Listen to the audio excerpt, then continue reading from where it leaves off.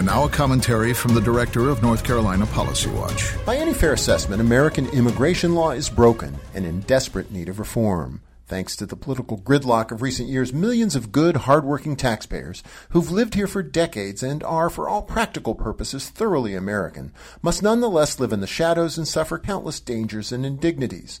Indeed, the notion that we're going to somehow round up and deport all these people, most of whom came here to escape poverty and violence, is simply cruel and absurd.